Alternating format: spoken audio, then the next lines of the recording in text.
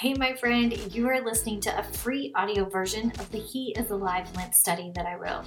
During this wild time, I'm begging God for it to be a time when you get to lock eyes on Him for a bit and remember that in the midst of so much chaos and unknown, He is alive. Let's not wait for Easter Sunday to remember that. Let's celebrate Him in the weeks leading up to it. Before we get started, I wanted to tell you about something that I really hope you will join me in doing. If you want even more of God's Word in your life, and you love learning from amazing women Bible teachers, then you have to join our community of 1,000+ women from all over the world at Online Women's Bible Study. Go to onlinewomensbiblestudy.com for more. At the end of today's session, I'll tell you how you can get a week free plus 10% off for life. Okay, let's get started on today's session from He is Alive. I'm praying for you today, and I love you so much. Week 7, Session 2, John 19, verse 31 through 42. Before you begin today's session, spend some time in prayer. Praise, repent, ask, yield, then stop and listen. Read John chapter 19, verse 31 through 42. John chapter 19, verse 31 through 42. Since it was the day of preparation, and so that the bodies would not remain on the cross on the Sabbath, for that Sabbath was a high day, the Jews asked Pilate that their legs might be broken and that they might be taken away. So the soldiers came and broke the legs of the first, and of the other who had been crucified with him. But when they came to Jesus and saw that he was already dead, they did not break his legs. But one of the soldiers pierced his side with a spear, and at once there came out blood and water. He saw it has borne witness. His testimony is true, and he knows that he is telling the truth, that you also may believe. For these things took place that the scripture might be fulfilled. Not one of his bones will be broken. And again, another scripture says, they will look on him whom they have pierced.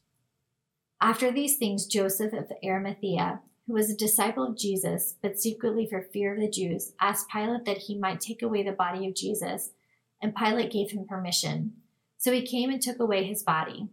Nicodemus also, who earlier had come to Jesus by night, came bringing a mixture of myrrh and aloes, about 75 pounds in weight. So they took the body of Jesus and bound it in linen cloths and the spices, as is the burial custom of the Jews.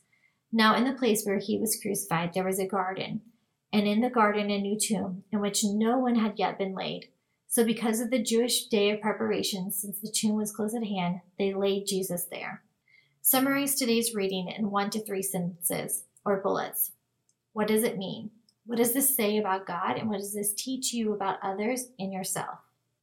Question: how was it confirmed that Jesus was dead? What did they not have to do? Verse 31 through 37. Question: how was scripture fulfilled? See Psalm 34:20, Exodus 12:46, and Zechariah 12:10. Question: what did Joseph of Arimathea do? Why did he stay in secret? Verse 38. Question: do you ever keep parts or all of your faith secret out of fear? How so? Question: what did they do with Jesus' body? Verse 40. Where did they place Jesus? Verse 41 through 42. Question: is there any chance, like some skeptics argue, that Jesus was really alive during all of this? Question: if you want further understanding on the burial of Jesus, you can read the other accounts and record what you learned below. Matthew 27:57 through 66, Mark 15:42 through 47, Luke 23, verse 50 through 56. Are there any other questions you want to ask this passage or things to note? Before you move on today, ask yourself 2 things. What should you do, and who should you tell? Friend, I so hope you enjoyed today's session of the He is Alive Lent study, that one episode at a time you are drawing closer and closer to Jesus. Can I ask you to do one thing for me before you head off?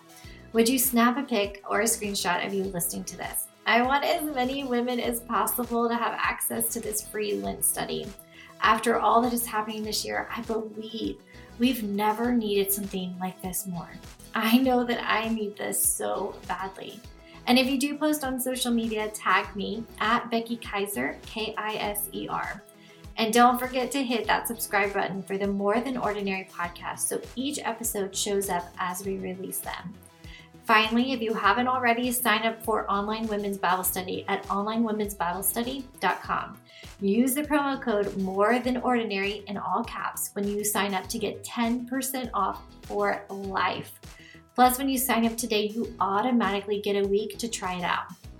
This spring, we are going through people and passages in Scripture that live more than ordinary lives. You will love it and the amazing variety of teachers.